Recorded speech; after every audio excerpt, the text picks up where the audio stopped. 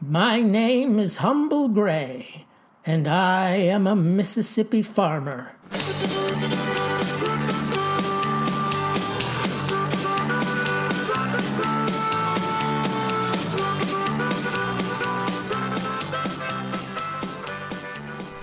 Natalie Jo Bridges. She works as a secretary over in the Film Studies Department at the University of Memphis. And her boss, Dr. E. Elliott Bertram, he's what you call a film historian. That means he knows everything there is to know about the who and what and when of moving pictures, and he imparts this knowledge every semester to young people who fill his classroom. Then they leave with a head packed with knowledge and not one employable skill. But it keeps the professor solvent, so there's that. Anyway, it seems that in the course of his research, this Dr. Bertram, he comes across some long-lost photoplays what haven't seen a projector's light in decades, films that everybody thought had disappeared but turn up in folks' attics and old trunks and such.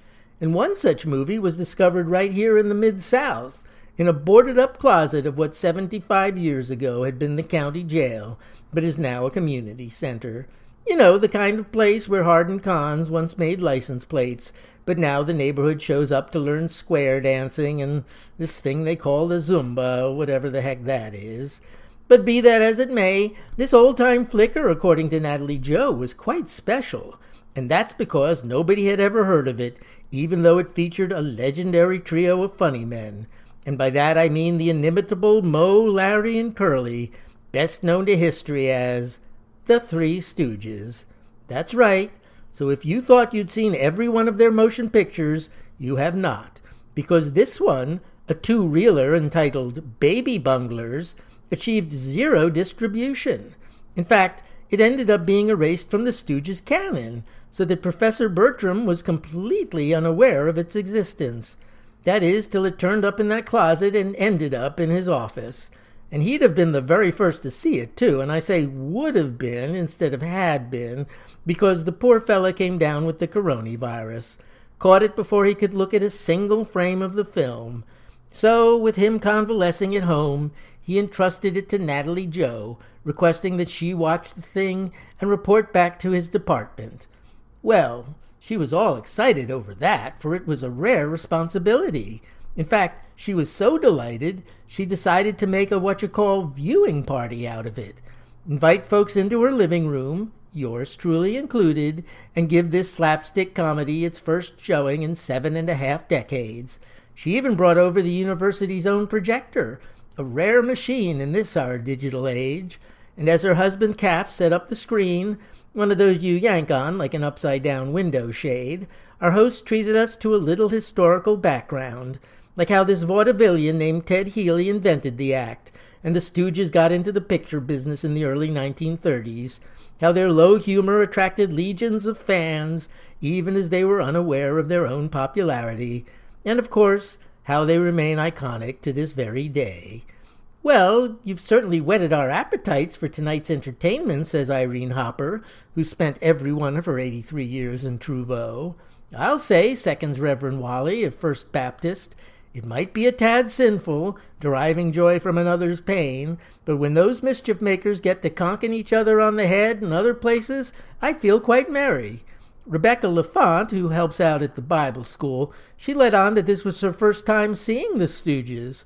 My daddy would never let me watch them, said she. He thought they'd be an adverse influence, what with their struts and capers.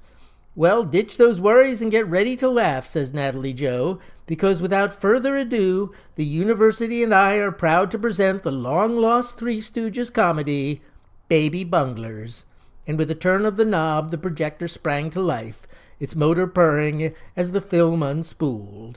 Hearty applause emanated from our small but enthusiastic group as the opening credits rolled to the tune of Three Blind Mice. But ladies and gentlemen, what came next? Well, some of you may know by now that there are certain things, some words and such, that I don't say, especially in mixed company, because it's not gentlemanly.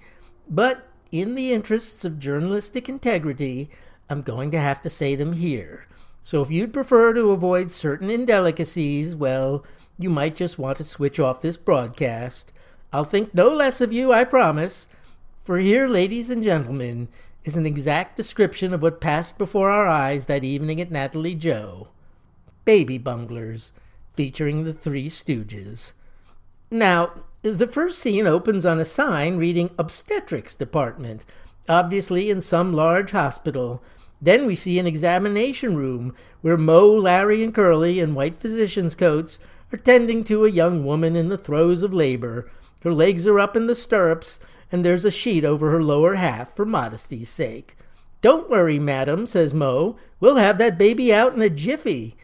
And he reaches under the sheet and starts pulling. "Come on, you little rascal," says Moe. Suddenly a spray of water shoots out and hits him in the face.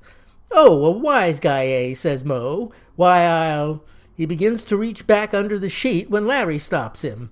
"You're not doing it right," says Larry. "You need a gentle touch." "A gentle touch, huh?" says Moe, and smacks Larry in the head. "Go on, numbskull," says Moe. "You try." "Sure," says Larry. "All you gotta do is reach in and—" Suddenly there's a loud snap, and Larry, wailing in pain, pulls out his hand with a set of false teeth chomping down on his fingers. "What's going on down there?" asks the worried mother-to-be. "I don't think this kid wants to come out," says Moe. "I've got an idea," says Curly. Then he opens a door that says janitor's closet and pulls out a big canister vacuum cleaner with hose. "This should do the trick," says he, shoving the hose under the sheet. "Okay," says Curly, "turn it on." Larry hits a button on the canister.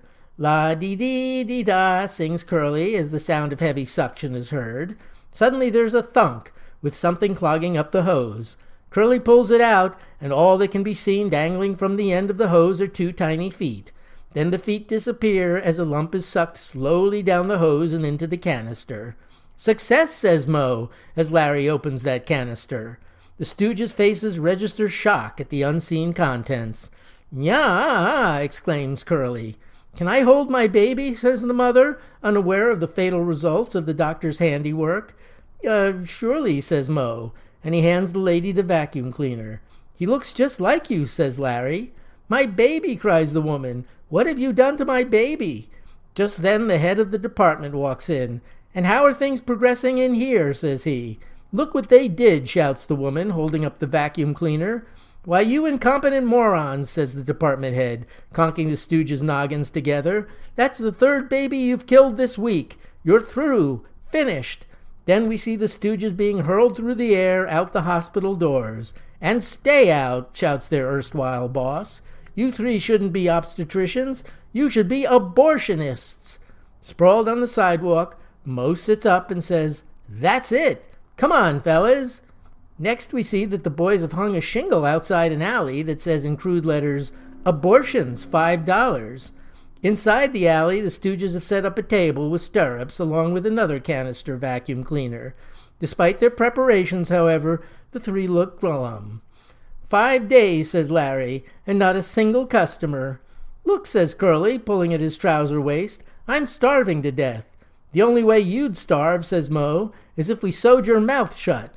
At which point Curly sticks his tongue out at Moe, who then pulls Curly's tongue and lets it snap back, sounding like a cash register slamming shut. "What we've got to do," says Moe, "is get out there and drum up some business." "How do we do that?" says Larry. "Just watch me," says Moe. He steps out of the alley onto the sidewalk and spies a lady with a large pregnant belly striding past. "Excuse me, madam," says Moe in the voice of a perfect gentleman. "Could I interest you in a back alley abortion? Only $5. And with that, the woman slaps Moe across the face, knocking him to the pavement. "I never," says the gal, marching off in a huff. Undeterred, Moe spies another woman with a large tummy and steps up to her, joined by Larry and Curly. "Do you know," says he, "that for only $5 you can have a thin and attractive figure?" "And fast," says Curly. "What do I have to do?" says the lady. "Just let us abort that baby," says Larry. And with that, the woman says, "I'm not pregnant," and smacks each Stooge in turn. Then she, too, walks off in a huff. "There's got to be a better way," says Larry.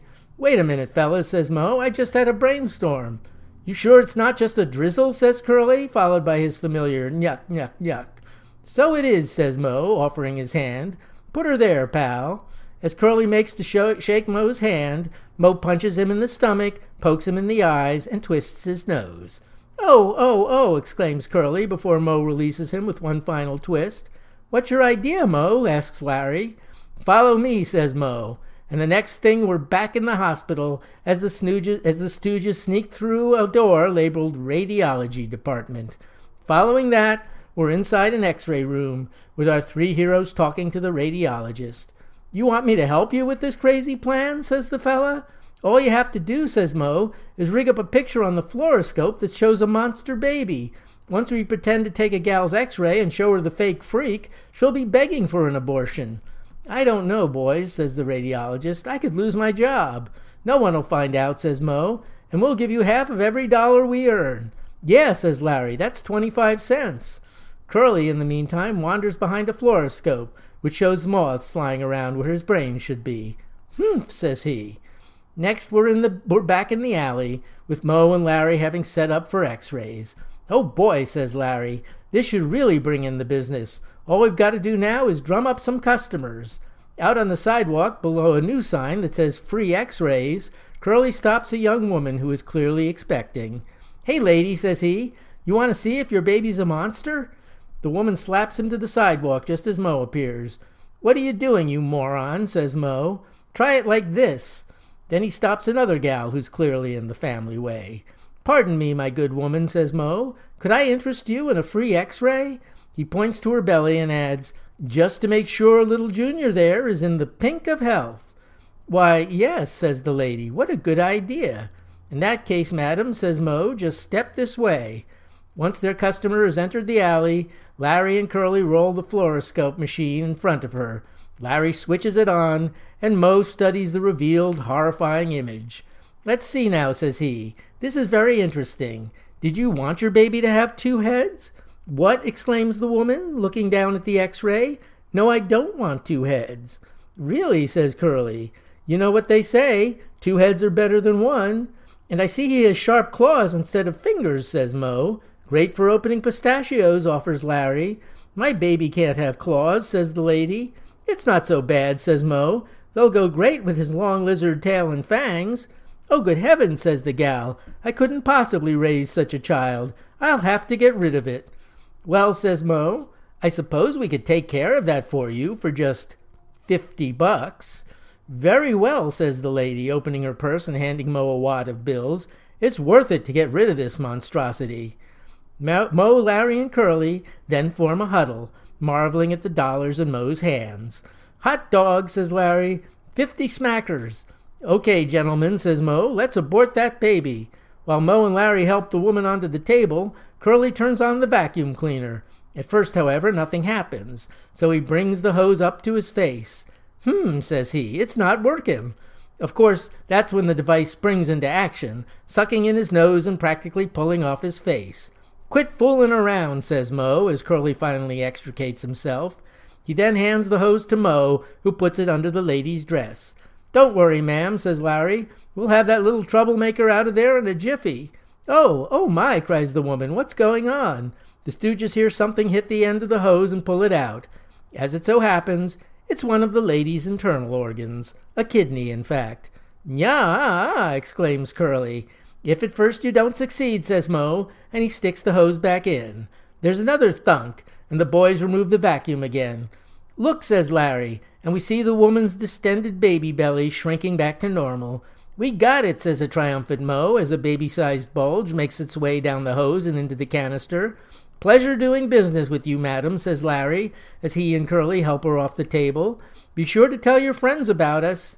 "Oh, I will," says the lady, holding her stomach and bracing herself against the wall as she hobbles away. "I'll send all my friends here." She then exits the alley and, out on the sidewalk, collapses in a heap. The radiologist walks by, giving her a glance before he himself enters the alley. "Hello, boys," says he. "Hiya, Doc," says Curly. "Say, Doc," says Mo, "the x-ray worked just great. It looked just like a real monster." "But that's what I came to tell you," says the radiologist. "I didn't have time to rig up a fake image."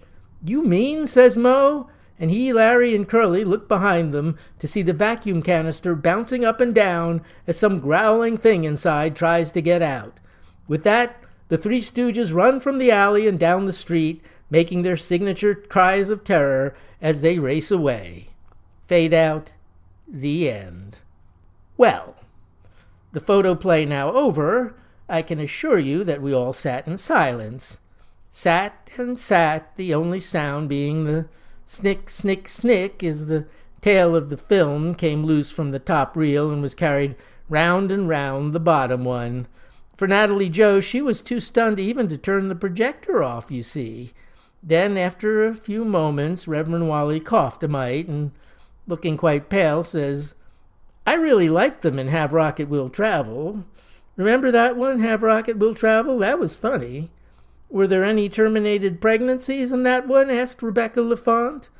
"I don't believe so," says the Reverend, "but if there were, it was far fewer." "I'm confused about one thing," says old Irene Hopper. "Why were they running away at the end?" "Well, I guess," says Natalie Jo, "because they thought there was a fake monster on the X-ray, and turns out they just sucked a real one out of that mama's belly." "Oh," says Irene. "Oh." And then she began to laugh. And I mean laugh hard. "Those Stooges," says she, barely able to catch her breath. "They're always full of tricks and fun." Strange sense of humor, that Irene. Strange sense of humor. Yes, sir. Play me out, Zeke.